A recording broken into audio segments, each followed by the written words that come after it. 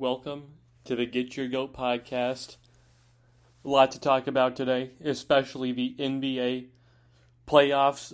A pivotal Game 6 tonight for the Trailblazers and the Nuggets, and then also the Phoenix Suns and the Los Angeles Lakers. The past couple days, a lot of teams have clinched their spot into the next round. Will anyone do it tonight? Also talk about NHL playoffs, talk about the Detroit Lions, Tom Brady, and I'm going to give you my top 5 Major League Baseball teams. So let's get into it, starting with the Detroit Lions' interest in Todd Gurley. To me, this is a storyline that kind of shocked me because I think the Lions are fine at running back. They have DeAndre Swift, who they drafted in the second round, not this in a past draft, but the draft before last year. They drafted him.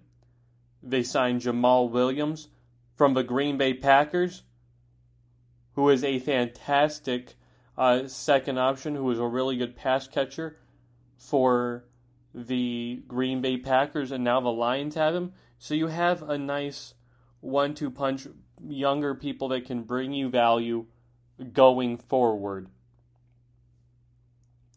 So what's the deal with Todd Gurley? Why is there interest right there? Dan Campbell said that, they have interest in Todd. They've been talking to him and his agent, and it does not affect how they feel about DeAndre Swift or Jamal Williams. I'd be fine if Gurley could resemble anything of what his Pro Bowl seasons and All-Pro seasons did, but Todd Gurley is now a sad former shell of himself, dealing with nagging injuries, arthritis. The outlook for Todd Gurley does not look bright. Already 6 seasons played in the NFL. Getting older. I know he's only going to be 27. But running backs take a lot of hits in the NFL, are undervalued, underappreciated, and kind of once that 5-year mark is up, if you don't produce the way Derrick Henry did, or does, or the way Adrian Peterson did in his prime, then you are not going to get high value and high return on investment for players such as Todd Gurley. And I wish he would turn back to his former self. His first year with the St. Louis Rams, had a great rookie year, rushed for over 1,000 yards, 10 touchdowns, was great, phenomenal. Then his sophomore year, now the Los Angeles Rams, came out of the gate a little shaky, only 885 yards, averaged out to about 55 yards a game, only 6 touchdowns. So there's a little regression there. There was concern there if he could still be the guy or not. But then he bounced back with a huge 2017 season where he rushed for a career high in yards, 1,300, had 13 touchdowns, was magnificent for this team. And then the following year, 2018, another Pro Bowl season, All-Pro, where he almost eclipsed that same yardage total, but it was a career high in touchdowns, 17, average of 89 yards a game. He was fantastic back-to-back years. Looked like he was going to be their guy, signed a big contract. But then 2019 came, the year after the Super Bowl, hungover. Had a season career low thus far of 857 yards, even though he mustered 12 touchdowns. Only 57 yards a game, didn't look good. Rams released him due to that, signed with the Falcons, and then again last year did not look good with the Falcons. Only 678 yards, 9 touchdowns, averaging 45 yards a game in the 15 games that he played. Now, if the Lions were getting that Pro Bowl, all-pro running back, I'd be all for it, but I just don't see the value here. I didn't even know if Todd Gurley and Jared Goff, who were both formerly on the Los Angeles Rams, are even that close. They might be. Maybe that's why there's a push there. Maybe Todd Gurley and Jared Goff really do like each other, and Jared Goff's trying to recruit him over there. But when you have Jamal Williams and DeAndre Swift, those are going to be the main focal points. It is not going to be Todd Gurley. So we'll see if they sign him or not. They say he can definitely help the Lions. That's a lie. That guy, Todd Gurley, cannot definitely help the Lions. You cannot make a guarantee like that and say that Todd Gurley can help the Lions. No one person this year is going to help the Detroit Lions win over 3 games. Now, I picked him to be 2-15. I'll be generous and say Bill maxed out at 3, but I don't see that. He's not that guy to get them into the playoffs or a around 500 record of 8-9 or 9-8. So just stop it with that saying he can definitely help the Lions. Yes, a few years ago he was unstoppable, but he is no longer that guy. Now, Tom Brady. What's new with him? Well, the QB coach, quarterback coach, and offensive coordinator for the Tampa Bay Buccaneers, Clyde Christensen, Byron Leftwich, they said they didn't even believe that Tom Brady was 100% last year. They said that even Tom Brady, or allegedly Tom Brady, said to him that, hey, my knee is going to get fixed up and be better than I was this last year because I just had this nagging knee injury that bothered me. Bruce Arians said, constant contact, updates on the knee. How much do I believe of that? Well, let's say his knee is in pain. A lot of people have nagging pain, nagging knee pain, back pain, elbow pain, or a flare-up or something like that. Obviously, it wasn't that bad to where it hampered Tom Brady a lot, especially down the stretch, because if you recall the Washington Redskins football game in the playoffs, the wild card round, Tom Brady made an excellent pass where this is one of the few times I see him in his career scramble out of the backfield, run to the sideline, and make this amazing throw on the run to, I believe it was Antonio Brown, for a touchdown, and I was in disbelief. The man who is the true pocket passer beats you in the pocket, ran with his legs, and threw it downfield to make a play. And you're telling me his knee is nagging him when he was escaping the pocket? Now, maybe his knee, the lowest I'm going to go on his knee pain is 90%. I'm going to say it was 90% good, 10% nagging him. Honestly, I'd like to think it was 95% good, 5% nagging him. Because the guy's 44 years old or something like that, or he's going to be 44. And no quarterback, no player has ever played as good as he did last year. Of course, you're 44. You're going to have nagging pain here and there, but he got his knee fixed up with his little surgery that he did. So how much better will Brady be? And will it be because of the knee? I don't think so. I think a lot of it has to do with the system. Now you're acclimated to it, acclimated with your teammates. You won't see those sort of mistakes and turnovers where he had trouble with the offense. Not knowing what down it is, I think will help too. But the knee pain, I wouldn't go as far to say that hampered him when he threw for 40 touchdowns last year. He threw for 40. I don't think the knee pain bothered him. I mean, he looked really, really good. Cam Newton could be the one saying, hey, my knee bothered him, and I'd be like, yeah, you noticed? I noticed that too. I'm glad you spoke that into existence. But Tom Brady, really? I don't think you have to save a knee pain or if you get any better. If you get any better, I'm going to attribute it to the system, not to the knee. Now, if you make more plays and scramble, like you did in a few games, and use your legs a little bit more, then maybe I'll say, hey, maybe they did more than a little surgery on the knee. Maybe they gave him some boosters in his legs to make him go faster. But that's all he's getting for me. Russell Wilson, he takes a ton of hits. Patrick Mahomes as well takes a ton of hits. You can say, hey, those guys had a knee injury, and I'd be like, yeah, they take a lot of hits.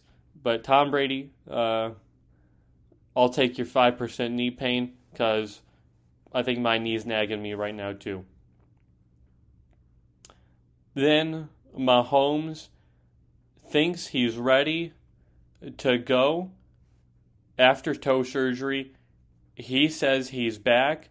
If there was a game today, he'd play in it. There's one record he wants to chase, and that's going 20-0. Is that likely? No, it's not likely. I've already had this discussion on a previous podcast where I've outlined that no, it's more likely for the Buccaneers to go 20-0 than the Chiefs. I don't think it can happen with their schedule the way it's set up, especially early in the season where it's more difficult. You're not gelled as much.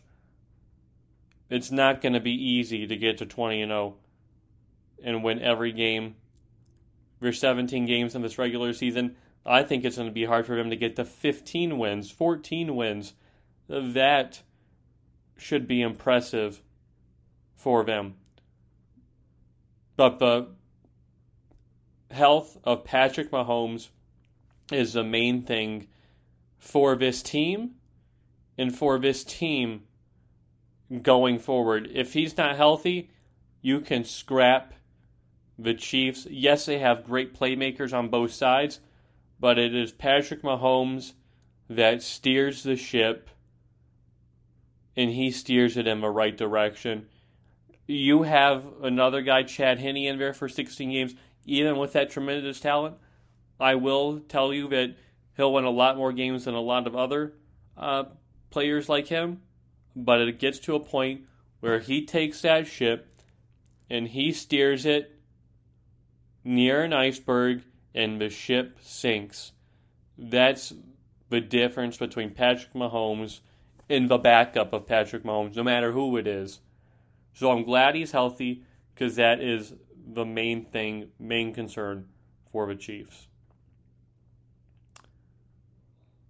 Now, getting into a little NBA and maybe college basketball combo, since this is along the same lines, is that the Boston Celtics GM president Danny Ainge has stepped down, and current head coach Brad Stevens is now becoming the president of the Celtics, so they will need a new head coach.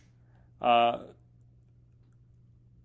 thought this was definitely a surprise. Danny Ainge has been one of the great executives, was a great executive, especially rebuilding this team, but also the value that he got for players such as Kevin Durant or Kevin Garnett, Paul Pierce, Ray Allen, Rajon Rondo, after the 2008 run with them where they won the championship. So now Bradley Stevens, who was a great coach, I believe, earlier in his years with the Celtics, where they were consistently in the conference finals, where they've kind of taken a step back. It's going to be interesting to see who they hire to replace Brad Stevens, but it's also going to be interesting to see how Brad Stevens looks as the president of basketball operations for the Celtics and the kind of moves and the kind of leeway that he has in there, since Danny Ainge was a beloved Celtic, won a championship as a player 40 years ago, 30 years ago, and he won as an executive. I think one of 3 people to do that, but I might be wrong. But very hard to win is both a player and an executive like he did.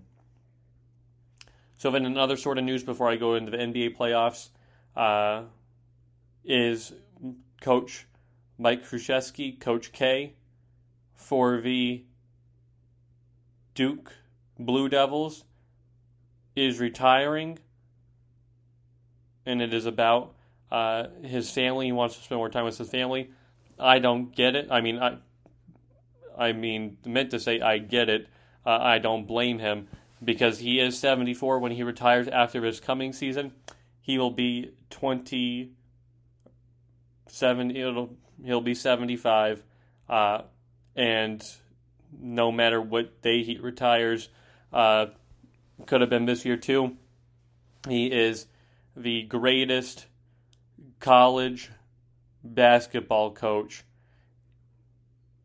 in college basketball history. Sorry, Bob Knight, Roy Williams. It is Coach K.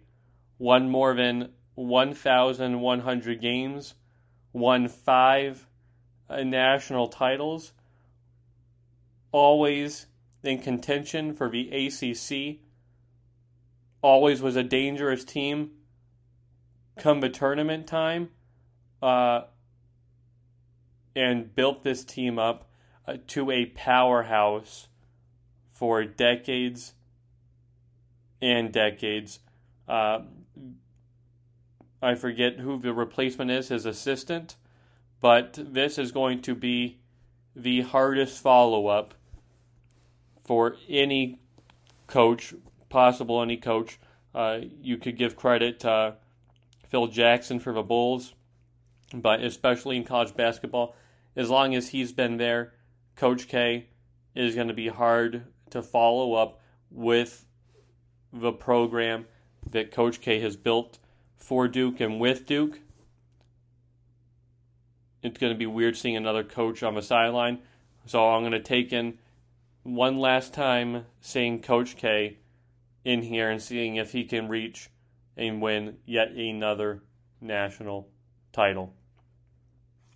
Now, moving in to the NBA playoffs. The Philadelphia 76ers beat the Wizards in 5 games. My prediction of a sweep was wrong and off due to Joel Embiid aggravating his knee, leaving with a sore knee. So they lost Game 4 due to that, due to the poor shooting performance of Ben Simmons. But they bounced back and won yesterday. Even without Embiid, they were able to do it behind Seth Curry scoring 30 points, which was just great to see him do that and really help this team out. Ben Simmons with a triple-double. But now they face the Hawks, which I'll talk about later, but the 76ers need Joel Embiid if they are going to make the NBA Finals, win the conference finals.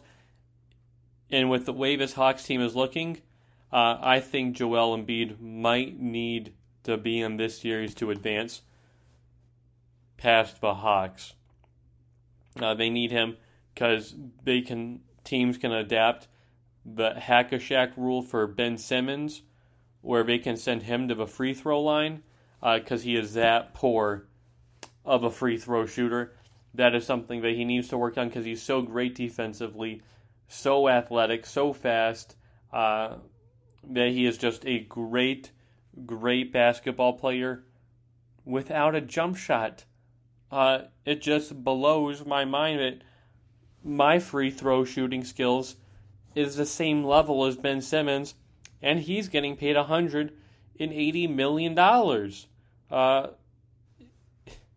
If I would have known that, then, I would have train to be the fastest and make layups and defend just so I can't shoot the ball from anywhere outside of 2 feet.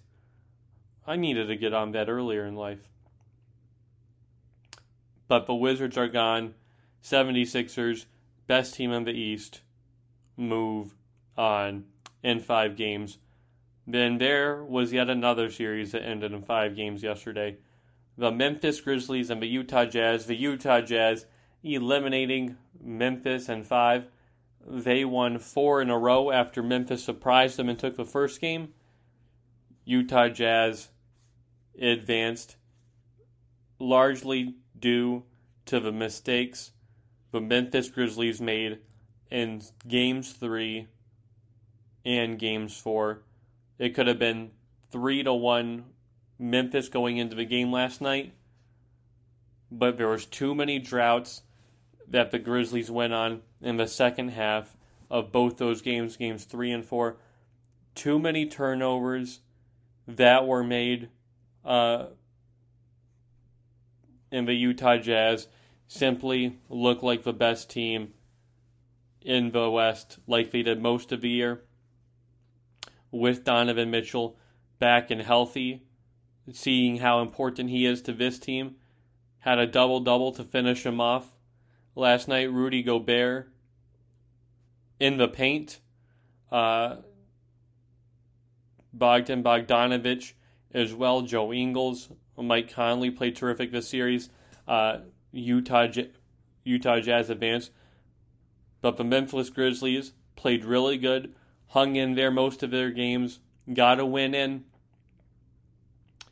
And I did say Utah in 5 with this series, so I will say I was correct about that. But I will say Memphis has a lot to hold their head up and be proud of. Ja Morant, I believe, is now a superstar in the NBA. He is that good, that big time, that energetic, the energy he brings to the floor. Dillon Brooks is a really solid player for them. Great 1-2 punch they have with Brooks and Morant. Jonas Valanciunas at the center, Jaren Jackson. This is a very young team, and they're only going to ascend and get better.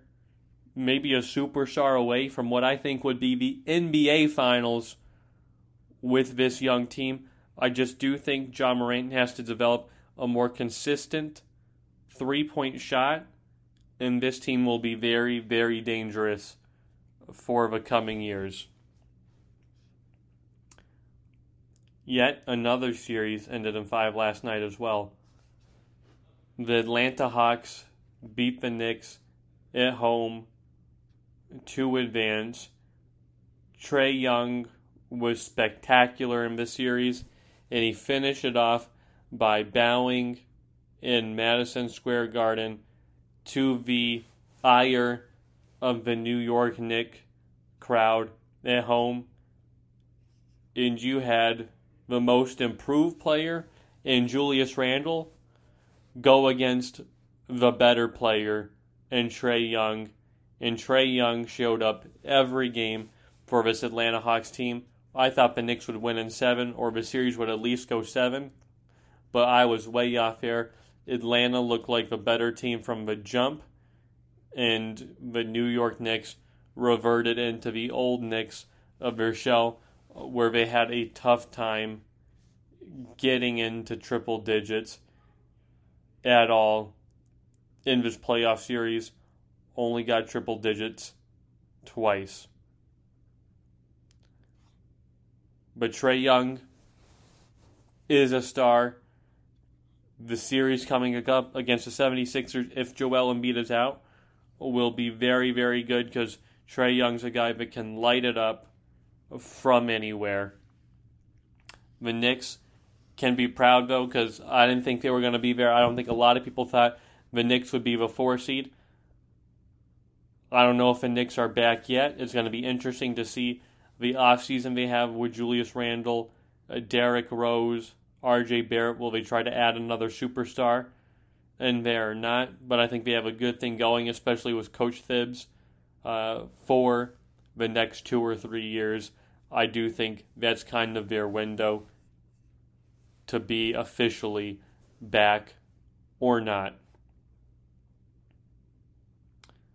And then yet another series ended in 5 games. This time it was the Brooklyn Nets advancing past the Boston Celtics with the triple-double by James Harden, KD and Kyrie, as well with huge games, and the big three of James Harden, Kyrie Irving, and Kevin Durant were too much for the solo performance of Jason Tatum. Jason Tatum had a great game for this team, but he was at it alone.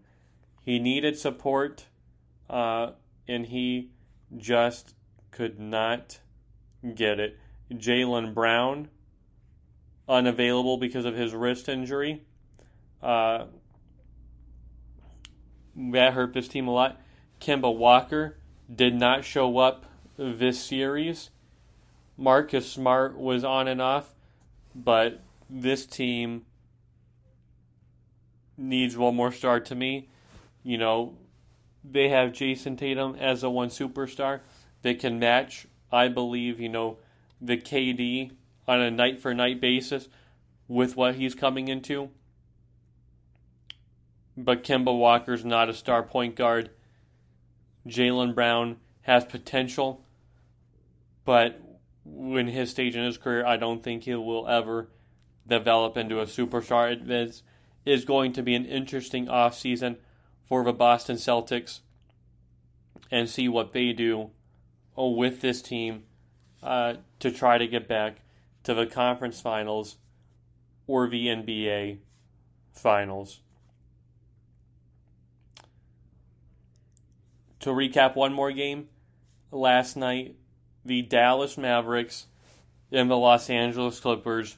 What a playoff series this has been so far, where not one time the home team has won, the road team has won every game, and that continued last night with the Dallas Mavericks winning 105-100 in what was a tightly contested game.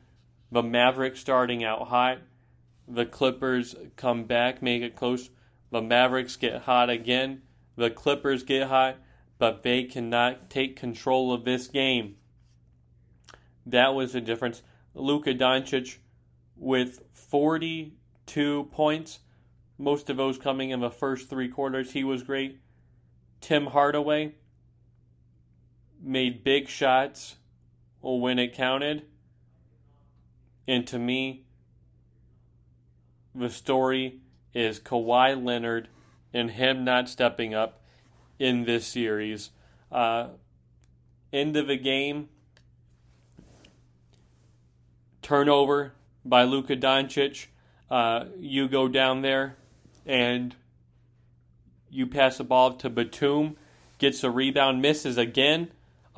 Inexcusable if you're the Clippers to do that. Then the Clippers have a chance to tie the game. They need a 3-pointer, and they have, 8 seconds or something like that. They have time to get a good look. They do.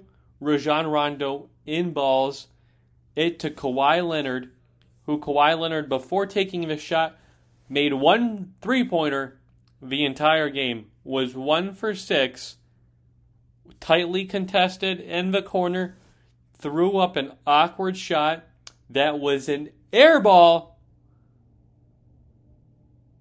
and finished 1 for 7.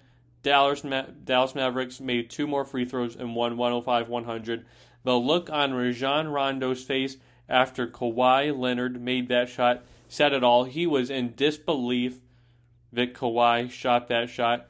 I was in disbelief that Kawhi shot that shot. Yes, he has been supposed to be your most clutch player, has been a clutch player, but Kawhi Leonard has done nothing with the Clippers, not this year, not last year, to prove that he's a clutch player. Last year, They blew a 3-1 deficit to a Denver Nuggets. Tell me which part of blowing that 3-1 lead is clutch. Tell me last night what part of being 1 for 7 from 3, 7 from 19 from the field is clutch. He no longer is the clutch Kawhi Leonard. He's no longer clutch, and he shouldn't have taken that shot. If I was Rajon Rondo, I'd be upset that I even passed it to him. But Rajon Rondo can't be talking because he made a few turnovers near the end of the game. Only had 1 point, not one made basket the whole night. 0 for 6 and 0 for 3. Looks like the skeletons of the Los Angeles Lakers are haunting him for switching rivals from winning the chip last year in what happened this year. They would have been better off with a game-tying 3 from Marcus Morris or Reggie Jackson, who were both 50% from 3 last night. Marcus Morris, 4 for 8, had a couple big-time buckets. Reggie Jackson, 6 for 12 from 3, kept him in the game with 18 points from the three-point land, and he had 20 points overall. Even Paul George with 3 for 7, but he wasn't that much more efficient than Kawhi Leonard. And their stars, Kawhi Leonard and Paul George, that dynamic duo, they really do put the die in dynamic, as they just, I believe, killed their chances of winning this series last night. I believe it is over. It doesn't matter if it goes to a Game 7. The Mavericks are winning this series. I was wrong about the Mavericks from the start. I was wrong about the Clippers from the start. And the Clippers just get in their own way. They turn the ball over 1, 2, 3, so many more times than they do.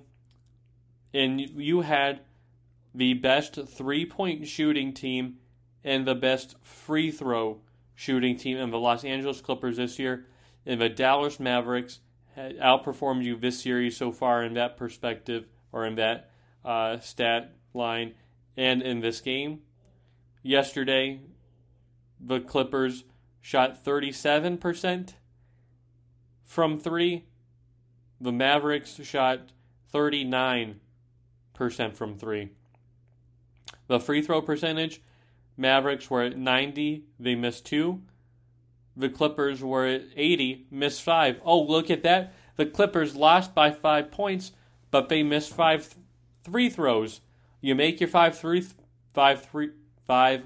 throws, and this game is tied up. It's unacceptable by a team like the Los Angeles Clippers, who are trying to compete for championships.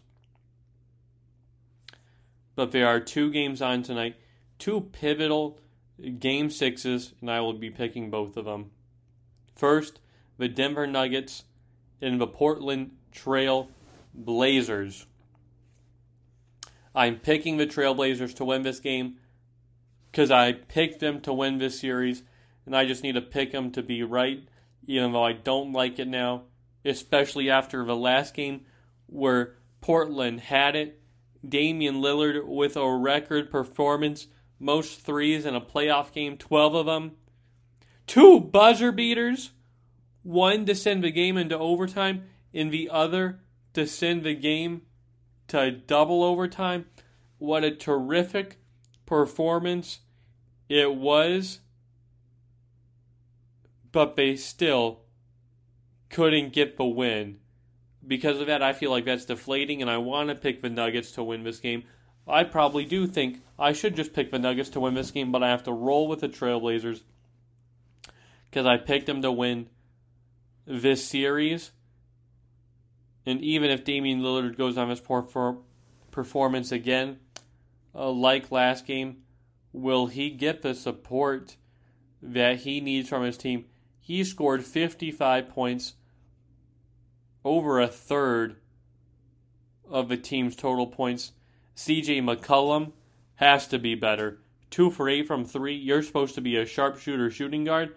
That was not the case. 7 for 22 from the field. You have to be a lot better, CJ McCollum, and help Damian Lillard out.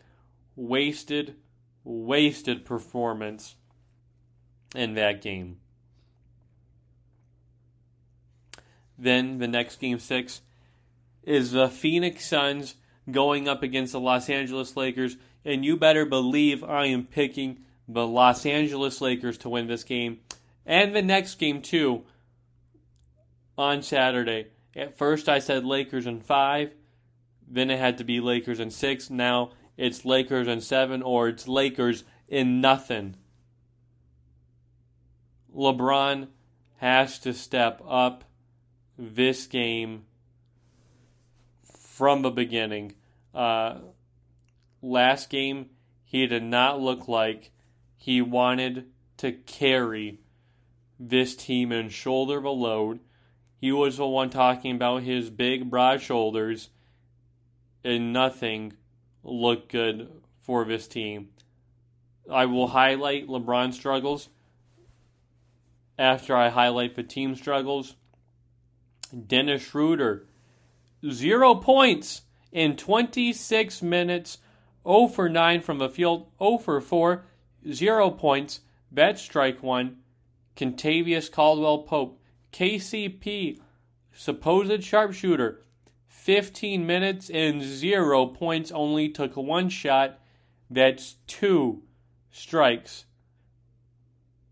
Alfonso McKinney, Jared Dudley, Ben McLemore. I lump them all together because those are not starters. Like Dennis Schroeder and KCP are 2 starters, got 0 points. 3 players off the bench with 0 points. Combined 0 for 7. Alex Caruso, 2 for 8, 5 points. Wesley Matthews, 5 points. Marc Gasol, 5 points. Andre Drummond, 7. Markieff Morris, 4. Kyle Kuzma had 15, but it was not a pretty 15. LeBron James had 24, but a lot of those came in a third quarter in which you no longer needed to even be in the game. You walked out of the game with 5 minutes left.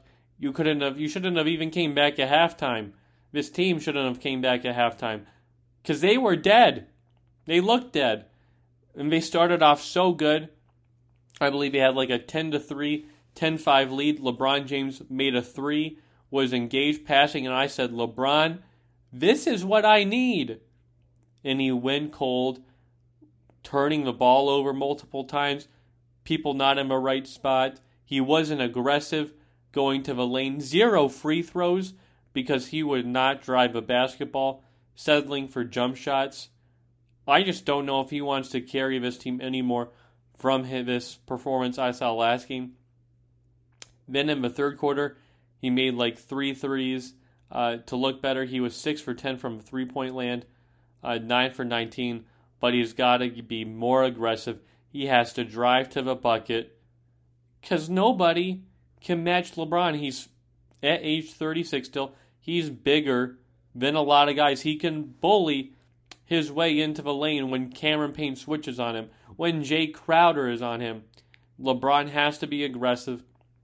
I said he has to be 2015 or 2018 vintage LeBron without AD. Well, I said that on Monday, that either one, but 2018 vintage LeBron was more special than 2015 because LeBron did it with what I thought was the worst supporting cast of all time. He has to be 2018 vintage LeBron tonight. After the last game performance, I don't know if he can do it, or if he does, I don't know how many more times he can do it, but I believe he's got at least one more of those games left in him, and I believe we're going to see it tonight at Staples Center on display.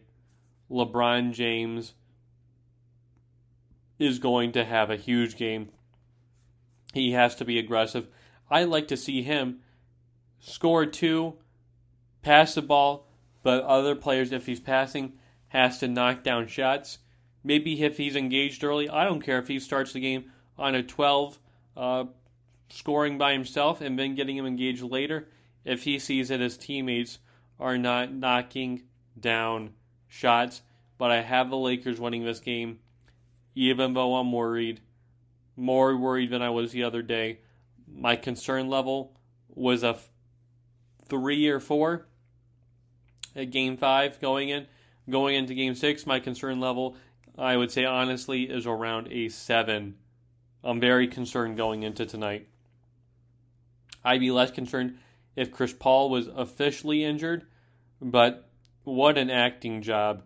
That was crying, writhing in pain during Game 5 after a little bump in your back, and there was a review for a flagrant foul because he was boxing you out for a rebound, and the stinger activated again in your shoulder, and you made 2 free throws and you looked perfect. I mean, what a job you did to try to get a flagrant foul on Wesley Matthews, Chris Paul. I mean, I applaud you for doing that. Obviously, I won't give you an Academy Award because Wesley Matthews didn't get a flagrant foul. Oh, but you did your best and you look better than LeBron at acting for sure. Oh, that's right, because you do act most of the time because you're out of the playoffs earlier than LeBron has. You have no championships like LeBron has, and you sponsor in more commercials for State Farm than playoff appearances and playoff wins that you have. How about you stick to State Farm, Chris Paul, and we'll let LeBron James win more rings. How about that? Now, moving on to the NHL. Mark Scheifele with a huge hit last night on Jake Evans near the end of the game. 4-3, empty net goal wraparound, and Scheifele lays out Jake Evans. Jake Evans didn't see it coming. Scheifele jumped right into that hit as he knew he missed the puck, finished the check, and unsuspecting Jake Evans needed to be carted off after a monstrous hit from Jake Evans. Was this the dirtiest play I've ever seen in my life? No, it is not. I've seen way dirtier, even this past year, but it was unnecessary. But with all the speed that Scheifele was going at, I don't see him stopping. So he finished the hit, and if he hits him, and maybe the puck doesn't go in the net, who knows? I don't know if that hit was unavoidable. I don't think it's worthy of a huge suspension, as Scheifele's not a dirty player. I just think the frustration really boiled him over the edge. This Montreal Canadiens team is a very pesky team that just beat the Leafs in 7 games and then opens with a big win against the Winnipeg Jets.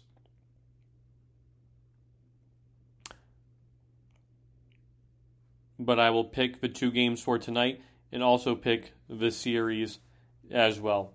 The Boston Bruins and the New York Islanders tonight. I'm picking the Boston Bruins to both win this game and win this series.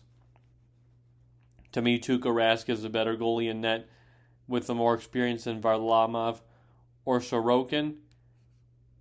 And I just think the balance that they have after that Taylor Hall trade, where you can balance him across the second line and still have your top line of Marchand, Bergeron, and Pasternak, much better, much more equipped this time of year than the Islanders. Then the Carolina Hurricanes and the Tampa Bay Lightning. I'm picking the Carolina Hurricanes to win this game, but I am picking the Tampa Bay Lightning to win this series. Anytime you're 17 million cap over in the playoffs, I mean, heck, when do you lose, right? I mean, Carolina should go out and try to attract some free agents right now and get them signed and get them going to help compete with this team. But no, with Kucherov back and Braden Point and Stamkos, it had been too much firepower for the Carolina Hurricanes, where if those 2 players were in, the whole regular season, they would most likely have been and would have been the number 1 seed. Then the Montreal Canadiens and the Winnipeg Jets. Even though the Montreal Canadiens won this first game, I am picking the Winnipeg Jets to win this series. Very nervous after that last game, but I like the Winnipeg Jets to do it. I think Connor Hellebuyck will bounce back after a bad game because he played so good against a more high firepower team in the Edmonton Oilers. But I do think this will be a very tightly contested series, and I like Winnipeg to do it because to me they have more offensive firepower than the Canadiens. Then the Colorado Avalanche and the Golden Knights. Now that the Golden Knights are down 0-2 after last night's overtime winner by Mikko Rantanen and a really soft call, bad penalty on the ensuing play that caused the game winner because the Colorado Avalanche were on the power play. Stick was in one of his hands and it was called a slashing. He kind of just, threw the stick down, so I didn't like that. The penalty kill on that ensuing power play wasn't good for the Knights. I don't blame Marc-Andre Fleury, but Marc-Andre Fleury was much better than Robin Lehner looked. This offense was better than it was the first game.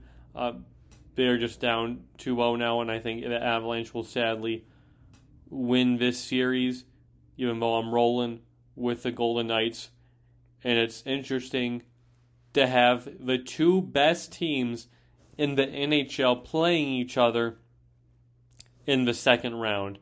Colorado at 82 points, Vegas at 82 points, playing each other in the second round. Only in the NHL do you see that. Maybe Gary Bettman should look into fixing this. Now I'm going to give you my top 5 teams for Major League Baseball. Number 5, the Chicago White Sox. Why? Well, they have a really solid lineup and rotation as well. They're top 5 in a lot of categories so far, such as rotation and bullpen, ERA, run differential.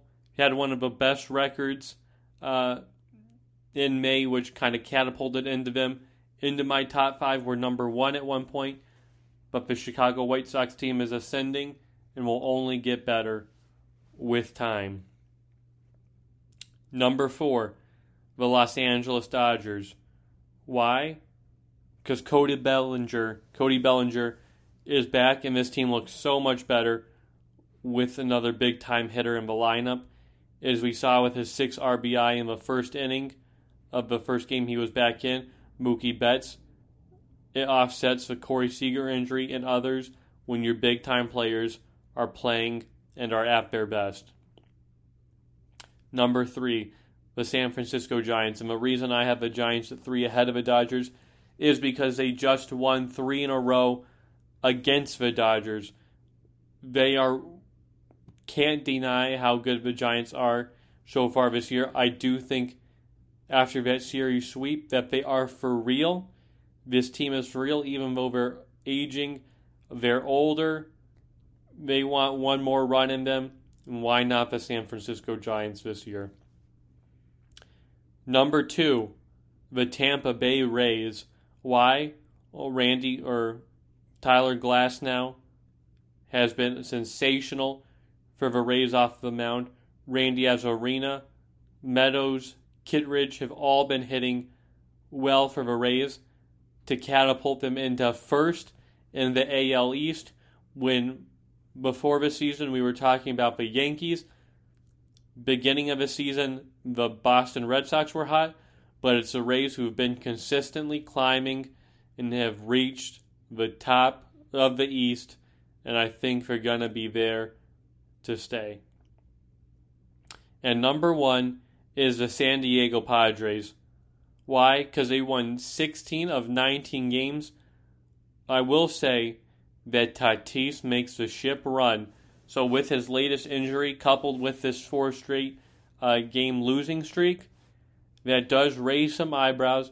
But for now, I'm going to stick with them to 1, even though I'm worried. To me, it tells me how much of an impact Tatis has on this team. But that's my top 5 teams in baseball right now. The Chicago White Sox, the Los Angeles Dodgers, the San Francisco Giants, the Tampa Bay Rays, and the San Diego Padres. And that's all, folks. Talk to you all soon. Enjoy the rest of your week. Bye, everyone.